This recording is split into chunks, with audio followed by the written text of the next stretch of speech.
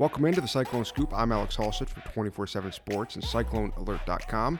We're back with another edition of the Cyclone Scoop, and this one is going to be back on the recruiting trail. I'm going to be joined by 24/7 Sports Midwest recruiting analyst Allen Trieu in just a minute. Allen covers the Midwest extensively, really knows the prospects from Iowa, Minnesota, Wisconsin, Michigan, Ohio. You go on down the list of the Midwest states, and Allen Trieu is one of the people at 24/7 Sports that is majorly responsible for evaluating those prospects. And you probably, if you're over at 24/7 Sports, see his name quite a bit, dropping recruiting information and updates on Iowa State targets and commits. So we're about almost 2 weeks removed from National Signing Day, where Iowa State signed 21 prospects, then added another. So their class sits at 22 prospects, signees in the 2019 class. And that class comes in at number 38 nationally, according to 24/7 Sports, and that is good for number 5 in the Big 12. So let's dive in and talk to Allen here about that class. Allen, you've been a big help for me in the last several years because, the transition from Paul Rhodes to Matt Campbell has really seen an uptick in Midwest recruiting, and so you've been a lot more involved with the guys I'm covering. In this 2019 class that Iowa State signed, 14 of now 22 are from Midwest states. So a lot of the guys that you've seen, and that's why I wanted to bring you on. So we're talking about a week after signing day. Thanks for taking some time, and hopefully you got a little bit of time off before you start your crunch onto 2020. Yeah, I actually didn't take a ton of time here. We go right into 2020 recruiting and some camps. So the break for me more comes a little bit later in the spring after some of those Midwest Nike camps. It definitely slowed down a little bit here, so was able to have a little bit of time, but the true break I think will come more like in May and then July after the camp season as well. Yeah, that's what I'm thinking too. I'm trying to start to put together my war room for 2020, my top 20 names for 2020. So that'll be coming soon, but a lot of those guys are in the Midwest. But before we jump into 2020 recruiting, let's start with 2019. Iowa State signed 21 prospects early, then they added a 22nd that we'll get to here in a minute. Like I said, 14 of those 22 come from the Midwest, and this class comes together 38th in the country when you look at just 24/7 Sports rankings, and that's 5th in the Big 12, a spot that Iowa State likes to be in. I think, they're in that 5 to 7 range in recent years rather than 9th and 10th in the Big 12. When you look at this class as a whole, is there anything that stands out to you? A lot of these guys, I think, are guys that you have seen. Is there anything that immediately comes to mind other than maybe where this class ranks compared to years past? Well, I think that immediately when you look at the class, what has to stand out is the two tailbacks, having 2 4-star guys in the class with Breece Hall and Jarrell Brock. And I don't think that that's by mistake either. I think when you look at the success that Iowa State has had at that position under Matt Campbell, when you go from a guy like Michael Warren to a guy like David Montgomery, and then you even go back to what they did at Toledo with some guys like David Fuel and Kareem Hunt, I think it's clear that this staff has been able to evaluate that position and develop it really well. So when you look at all of those guys that I mentioned being lower ranked recruits, at least 3-star guys, and now bringing in 2 4-star guys and 2 guys who I think complement each other really well, I think that stands out immediately. And then you mentioned the Midwest recruiting, but the Midwest is pretty vast. So I think looking at a bigger picture, when you have a handful of in-state guys, then you're able to go into Kansas, you're able to go to Illinois, South Dakota is represented, Ohio is represented. And then you go outside of that to where they're going out to California and Florida. I think it shows that this staff's able to go a lot of different places and get recruits. Obviously, you have that immediate footprint in the Midwest that they do well in, but they've shown an ability to go many different places. There's kids from Texas and Arizona in this class as well. They're able to kind of break new ground in some of those places. Yeah, that's something I talked to Iowa State's recruiting coordinator, Alex Golish, around signing day, and he said they've really become more comfortable in the Midwest where they're starting close to home, and then they will branch out to, like you said, Texas and Arizona and Florida and California as they get deeper into a recruiting cycle. You mentioned there the 2 running backs, and I think you're familiar, I think, really with Jarrell Brock. I assume you're a little bit familiar with Breece Hall, but Brock is a guy that you had evaluated and rated really early in the cycle before he really even got some of the major interest. What do you see in those two running backs? You mentioned they complement each other, and I think that's one thing Iowa State really liked was, Gyro Brock, from my perspective, plays really well in space, has played in a spread offense. Brees Hall's a guy that, had, I think, almost 500 yards receiving and will flex out and split out wide for his team. It seems like, Iowa State gets two guys that in my war room this time last year were the two names I put at running back. So they were their top targets. They got them, but they also seem, like you said, to fit together really well. Yeah, I don't know that the plan was to take two running backs. I think it was, let's try to get one of these studs, and then they happened to both want to come to Iowa State. So that may have revamped the plan for a little bit. And I think you got to give both kids credit as well for even, being able to want to be in the class with another guy like that and understanding how two tailbacks can play in the system. So starting with Gyro Brock, obviously, anytime you beat out a number of regional schools for him, a lot of Big Ten schools that offered him, not just offered him, but got him on campus around the same time Iowa State did. That's a good recruiting win because he took a bunch of visits back to back to back to back, looking at schools like Northwestern and Iowa, Minnesota, etc. So for Iowa State to also be in that group, in that mix, and then win that battle, I thought it was important on the recruiting trail. And then when you look at the kid, obviously extremely physical. That's the first thing that stands out about him. Had a number of hits, both from his safety position and as a ball carrier that, were kind of viral type plays where he either decleated a guy, knocked helmets off, or did something eye-catching when it came to how explosive he was as a hitter. So he certainly run the ball between the tackles. I think there was some question for us as to level of competition, and then was he just a power guy? And I thought he answered a lot of those questions as a senior. First of all, by playing basketball, and he was a guy who showed tremendous athleticism on the basketball court. And that was something a lot of schools noted when they came through to evaluate him as well. And then his film shows a lot of elusiveness and ability in space, in addition to sort of being a kind of a bigger, bulkier, wide guy. I think he has the opportunity to be more than just between the tackles kid. And then Brees Hall is a little bit more of he's kind of a gazelle, long-legged guy, long strider, can get outside, can run away from people, and then showed that he belonged when he went down to the All-American Bowl in San Antonio. He was a guy who was not an obvious selection for that game. I think our staff liked him on film, wanted to see, every year there's going to be a couple of those guys who aren't maybe this big-time national recruit that we're intrigued by, that we want to see how they do in that setting. Do they sink or swim around the best in the country? And he proved that he belonged at that level, and that's where you saw him kind of go up in the rankings as well. And that receiving ability that you mentioned with both of those guys, that was definitely on display for Brees during that week in San Antonio. You mentioned, with someone like Gyro Brock, and it might even be the case with Brees Hall. He was playing at the highest level in Kansas for Wichita Northwest. But what is the difficulty I think it's probably more difficult sometimes for you to evaluate some of these kids in the Midwest, because there isn't a deep pool of Power 5 kids in, say, Iowa or Nebraska or South Dakota especially. Is there difficulty to evaluate some of that? I think it's probably difficult from a staff standpoint, but even for, our analysts like you at 24/7 Sports, how do you, is it just take time to say, okay, Gyro Brock has proved that he can put up 2,000 yards, whether it's against some of these kids at Quincy, or if he was down in Florida playing against a larger pool of Power 5s? I mean, at what point does someone show you, like, hey, this kid's legit regardless of competition that he's playing in high school?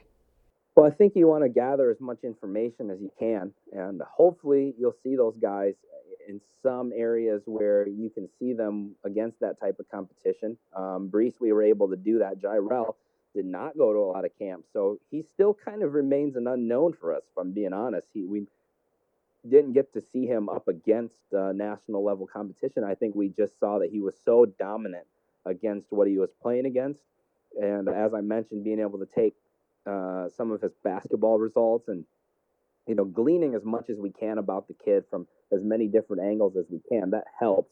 But in some cases, in a lot of cases, we may never actually get a true sense until that kid gets to college. So it is a projection, and that's what we're doing a lot of the time. But I think there's been enough kids now who come out of that part of Illinois, who come out of, South Dakota, North Dakota, even parts of Iowa, where the competition is not the same as a kid who comes from, let's say, the Chicago suburbs or St. Louis or places like that, where the football is a higher level of high school football. But I think kids have shown that they rise above that. So what we've had to do is take every kid on an individual level and try to, as much as we can, see through the levels of competition. And I think in other ways, it can hurt. Sometimes I think it hurts kids who do play at a really good high school. It's almost the other way in that evaluation where we say, well, this guy's got so much talent around him. This guy's got a great offensive line around him, great offensive system around him. Whereas maybe a guy like Jirel, every single week when you played Quincy, that was the guy you game plan to stop. So he had other unique challenges too when you look at it from that perspective. I won't go through all these guys in this class, but the offensive line is also an interesting spot for Iowa State. It's a spot they're trying to develop, really build under Matt Campbell. He's getting closer. They got Trevor Downing from Iowa in the last class. He already played in 2 games last year. Joey Ramos is a guy that was a true freshman last year, around there 2 deep from Arizona all of last year. So they're getting closer. But in this class, they get Jared Hufford out of Ohio, a kid they offered early, was a top priority for a long time. They got him. They get Grant Treiber out of South Dakota, a kid who had Oregon and Oklahoma State and Minnesota and Nebraska after him. Those were 2 top kids that they wanted for a while. Plus, you add in Jake Remsburg, who was their first commit. Didn't have a ton of offers because he committed so early. And Daryl Simmons, a camp kid that was somewhat of a ratings riser. I don't know how much of those are all kind of Midwest kids. I don't know how much of them you saw yourself. What do you see in some of those guys? Because they all bring in size, at least. They're all starting around 285 to 300, which is a much better starting point than I think we saw in around 2010, where some of these kids were like 245 and they had to come in and put on a ton of weight right away. Yeah, I think first, you kind of hit the nail on the head there. It's hard to find tackle bodies, and I think they've done that. That's Grant Treiber was a kid who had a lot of offers. I think mostly, I don't want to say mostly, but partially because he has a tackle body, and it's hard to find those guys. It's also hard to find those guys who can move around and do some of the things you need at that position. He obviously has those qualities as well, in addition to what his frame looks like. Same thing with Jared Hufford, kid who immediately when we put the film on around this time last year, we thought this guy's going to be somebody who blows up. Iowa State was on him early, and were able to win that recruiting battle. So then you kind of move through that class. Remsburg, another kid, 6'6", 305, so another guy who gives you the possibility to play tackle. Daryl Simmons is the smallest guy in the group, but every time we had a chance to see East St. Louis play, or when I saw him at the Lindenwood camp, he really, really stood out.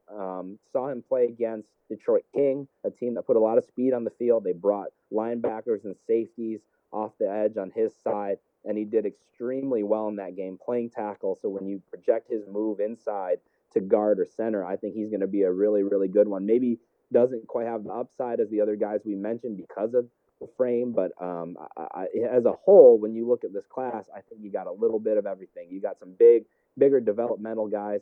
You've got some guys who I think are ready to potentially compete right away. Hufford's already on campus, so I would think he would have a shot to at least compete to be in the 2 deep next year. And then you have some guys that give you some position versatility as well. So when you look at that, plus you got Tommy Manning coming back in with him, and then Jeff Myers, and then also Matt Campbell's history on the offensive line, you would think they'd be able to do a good job developing these guys with 3 guys right there who have a lot of experience coaching offensive linemen. Yeah, you made some good points there. Tackle is the area that they're really trying to find tackle bodies, and it's easier said than done. They tried to get a couple guys late to Gracer in 2018. They ended up elsewhere, and I think they finally did get some tackle bodies in this class. With Treiber and Remsburg, I think they for sure see at tackle, and then they think Hufford has position flexibility. Daryl Simmons kind of leads into my next point because you were probably one of the first people to see him at Lindenwood. That's where Iowa State saw him. I think Iowa State was at that Lindenwood camp. They liked him. They're like, hey, come to our camp next week. He goes to that camp, impressed him again, and then got the offer. He was their camp kid, so to speak, in this class. You saw him though there, and then you saw him again and reevaluated him. I think you said against Detroit King. I remember seeing that. He kind of leads into this question. This is a hard question, and it kind of puts, I think, analysts on the spot because to me it's just so hard because is there a sleeper in this class? And when that word gets thrown around a lot by fans, they want to know who's kind of the sleeper. But if a kid was known to be a sleeper, he'd probably be rated higher. And I guess it doesn't always come down to rating. I think a kid like Corey Suttle, to me, we have rated pretty respectably. I think he's an 88 by 24/7 Sports. Didn't have a ton of offers. It seems like maybe people don't go into that area of Missouri a ton.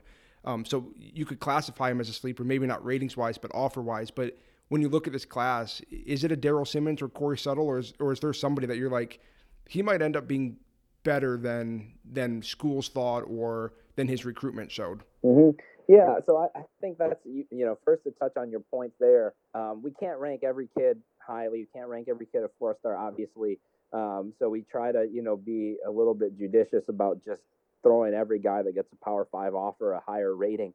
But there are always kids in the 3-stars that we always say, that one kind of makes us nervous because he could outplay the ranking, but maybe we just didn't see enough, or he still had so much developing to do that we kept him ranked where he was. So I think when you look at a couple of those guys in this class, Vonzel Kelly is one that, playing in the area he played in, didn't see him a ton at camps, flashes some things on film, know that he did really well at Iowa State's camps and some other places he went. He's a guy that I would call a sleeper, doesn't get talked about a ton, didn't have a big offer list. He's one that I think could outplay that ranking.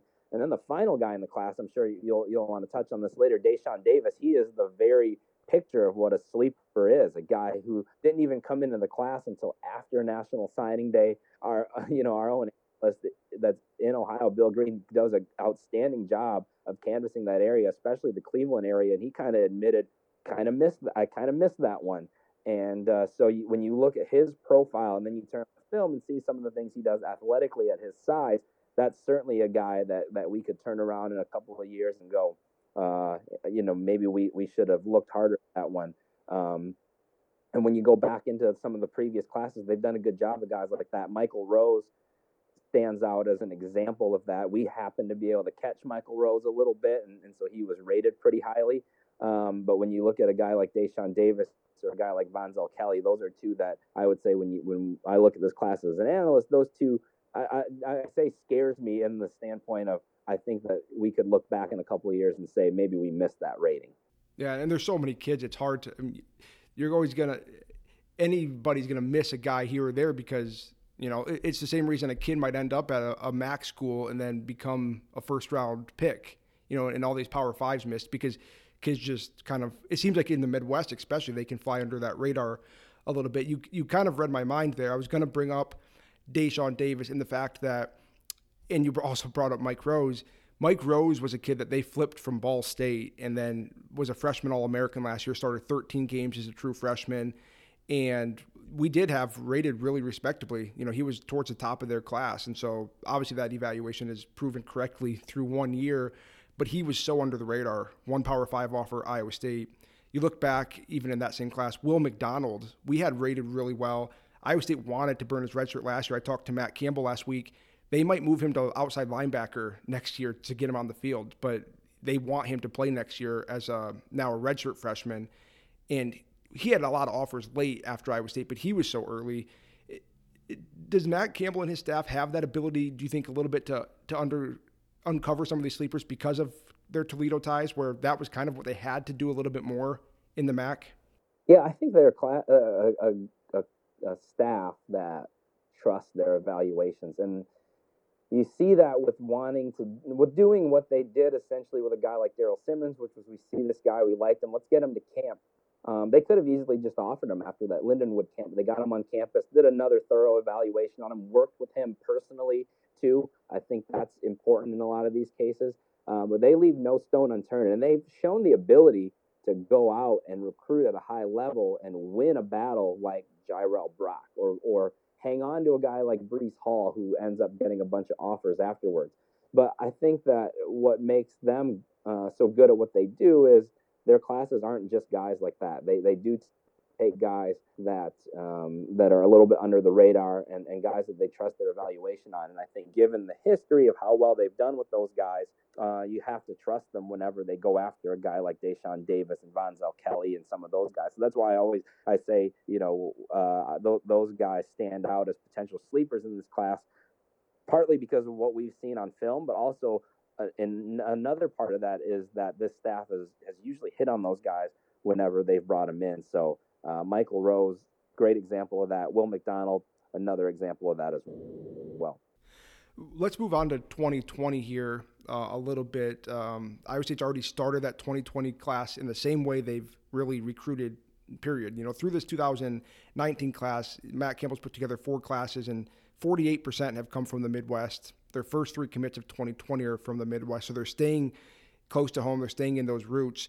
I won't go through all 3 names in the 2020 class, but Aiden Bowman, a quarterback out of Minnesota. His father, Todd Bowman, played for the Minnesota Vikings and several other teams, I think 10 years in the NFL. He coaches him, so he's getting developed by somebody who's played at that highest level. I don't know how much you've seen him yet. It's still pretty early. He went to a couple Iowa State camps, but I'm not sure he's been to much national stuff.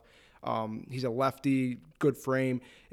Do you know much about him yet, or what do you think about them adding him? Because I know from what I've heard, Iowa State's pretty high on him, but it's still pretty early in the process for 2020.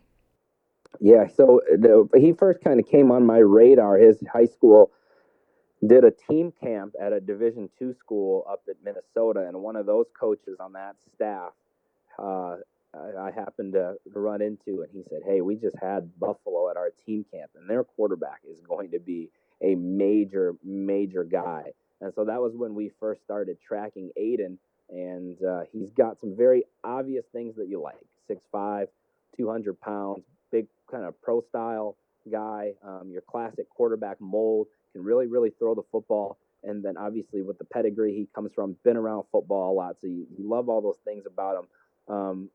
He's not a statue, though, at 6'5", which I think for Iowa State's system, you can't be stationary. You don't have to be a dual threat necessarily, but you can't be stationary and play in their system. He can move around, play some other sports, athletic guy. So a lot of qualities that you like for a 2020 kid. Maybe has not, like you said, hasn't been out to a ton of different camps yet, so we haven't necessarily seen him side by side with some of the other top 2020 quarterbacks in the class, but certainly as a starting point right now, there is a whole lot to like about him. He checks off a lot of boxes. It'll be interesting with him. I know Iowa State, he went to 2 camps and they just fell in love with him, and he matches up now perfectly with kind of Brock Purdy, who's going to be maybe a junior by the time Bowman would get to campus, and they're all set pretty well if he is the future at that position. Still a little premature, but really intriguing. Like you said, he kind of has the size that some of those blue bloods look for in a quarterback, and will be interesting to see how his recruitment unfolds, because it wouldn't be shocking if schools try to still go after him. Just diving into, we won't go into a ton of the targets, but obviously Iowa State wants to start close to home. They've got 2 commits in the class, and Tyler Miller from Greene County, a 6'8", almost 6'9", I think, offensive tackle body, and then Cole Peterson from Central Decatur in southern Iowa, who does a little bit of everything at a smaller school, but is going to be a linebacker for them. But there's 2 Iowans that really stick out to me in particular that Iowa State's going to be targeting here in the months ahead. And similar thing where I don't think they've been to a ton of camps, but Josh Volk, an offensive lineman out of Cedar Rapids, he's got Iowa State, Iowa, Nebraska. And then Blaze Gunnarson's really interesting to me because, and it's probably hard for you, he missed his junior season last year because of a torn labrum in his hip. Not a lot of film, but even without that film, he's picked up offers from Nebraska, Kansas State, Minnesota, and then Iowa and Iowa State had offered last summer with camp. Let's just stick on, I guess, those 2 in particular because they are from the state of Iowa. What do you see in those 2 guys? And I don't know how much we know about the recruitments yet, but Iowa and Iowa State could be battling it out for both of those guys. Yeah, so first on Josh Volk, it's funny you mentioned Blaze's injury. Now Josh has an injury, hurt his ACL late in the year. He's going to miss like a lot of the camp season, but prior to that, he was training at Strength U and was doing a really good job there, showed some different things where he's kind of a bigger, wider body, so you may not expect him to be this great athlete, but had a chance to see some of his workout film and even some of the things he was doing in basketball, dunking a basketball that showed his explosiveness, has longer arms, too, than you may think for a guy with his build. So he's a really good prospect. I think the question is how he's going to recover from this injury. It obviously didn't affect Nebraska, who recently extended an offer his way. I do think that, those 3 are kind of neck and neck, Nebraska, Iowa, and Iowa State. I've got a crystal ball in for Iowa. I think their history of sending offensive linemen to the NFL, that has them ahead right now. But I think he really, really likes Iowa State staff, and that's going to be their chance to rise above the other schools in that recruitment. So that's kind of my take on Josh Blaze. Big frame, good athlete. Like you said, missed time, so we haven't had a fresh evaluation on him, but you like his base level tools. Iowa has kind of rolled out the red carpet for him recently. Both him and Josh were on campus on the same day, and they really kind of made it a day for those two. However, he obviously has a ton of family ties to Iowa State. I think he has 4 brothers that all went to Iowa State, been up there a ton. So I think of the 2 right now, I think Iowa State is in good shape for both of them, or is at least in the running for both of them. I would say they have a better shot at Blaze right now because of the family connections.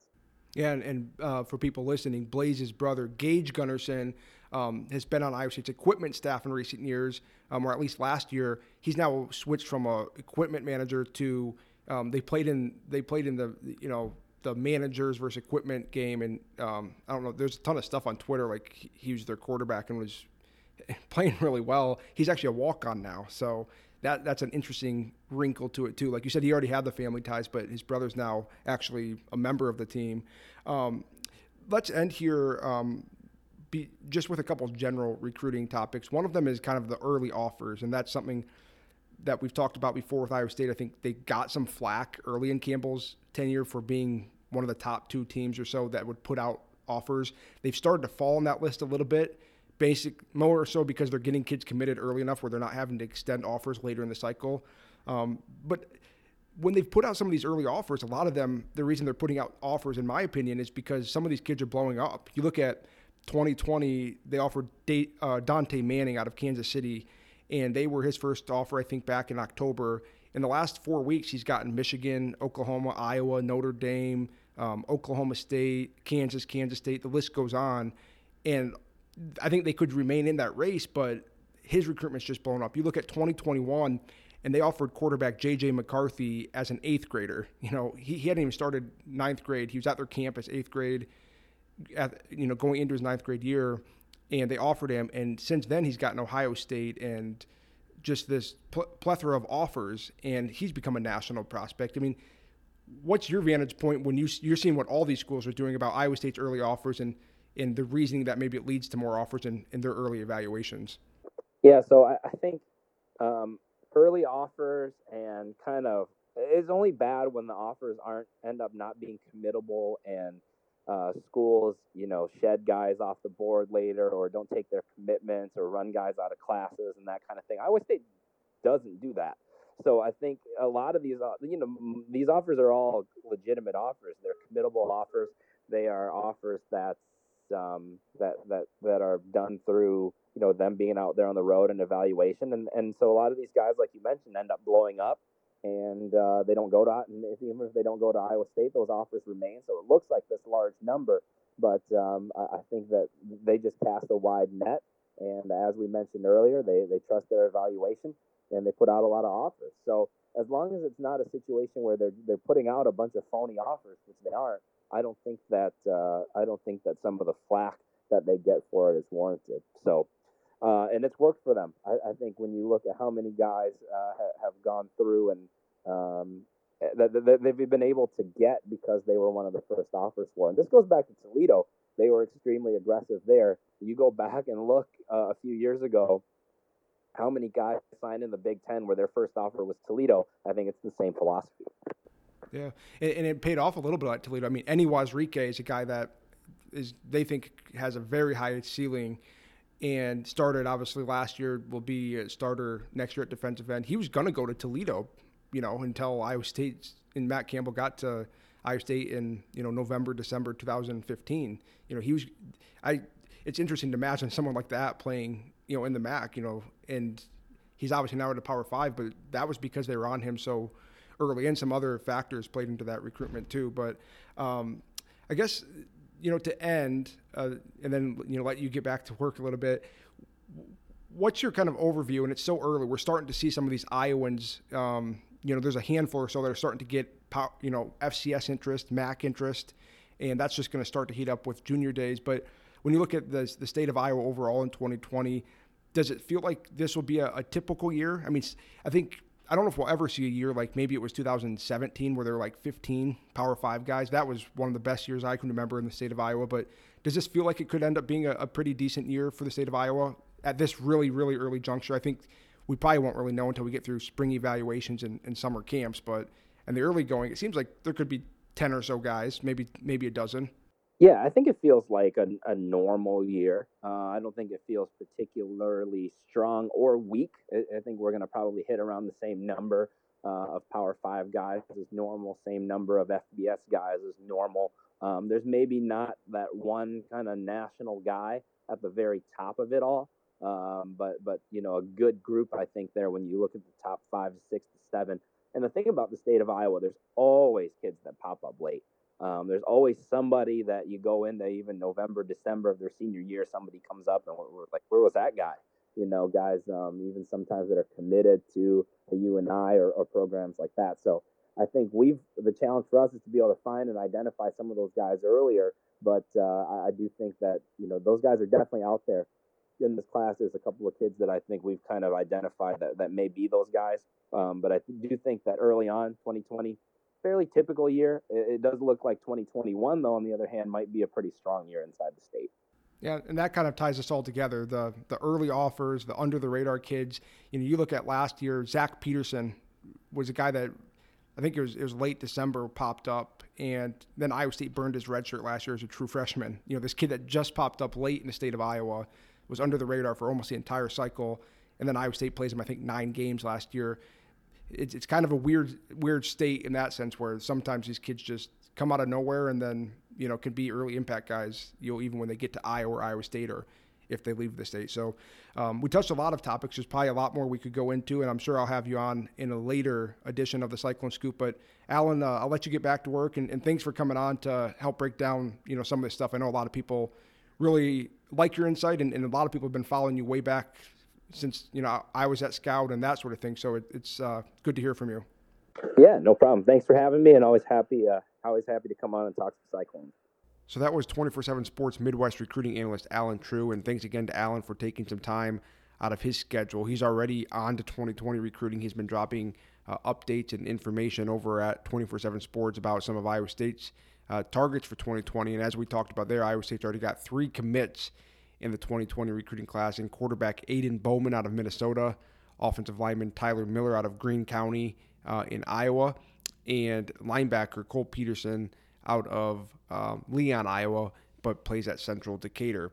So those are their 3 commits, all 3 Midwest, and Allen will be, I'm sure, all over those guys and a lot of the other targets that Iowa State is on in the Midwest right now. So that'll do it for this edition of the Cyclone Scoop. If you haven't checked out the other ones, this is the 4th episode now, I think. There have already been episodes with Iowa State head coach Matt Campbell, Iowa State tight ends coach and recruiting coordinator Alex Gullis. We broke down Iowa State's outlook for the rest of the Big 12 basketball season, and now this one with Allen Trieu. So if this is your first one, you can find those other ones on pretty much any podcast player out there, Apple Podcasts, Google Podcasts, Spotify. Make sure you subscribe, and you'll get the other one, the next one, on your phone then. So thanks again for listening, and I'll talk to you guys next time.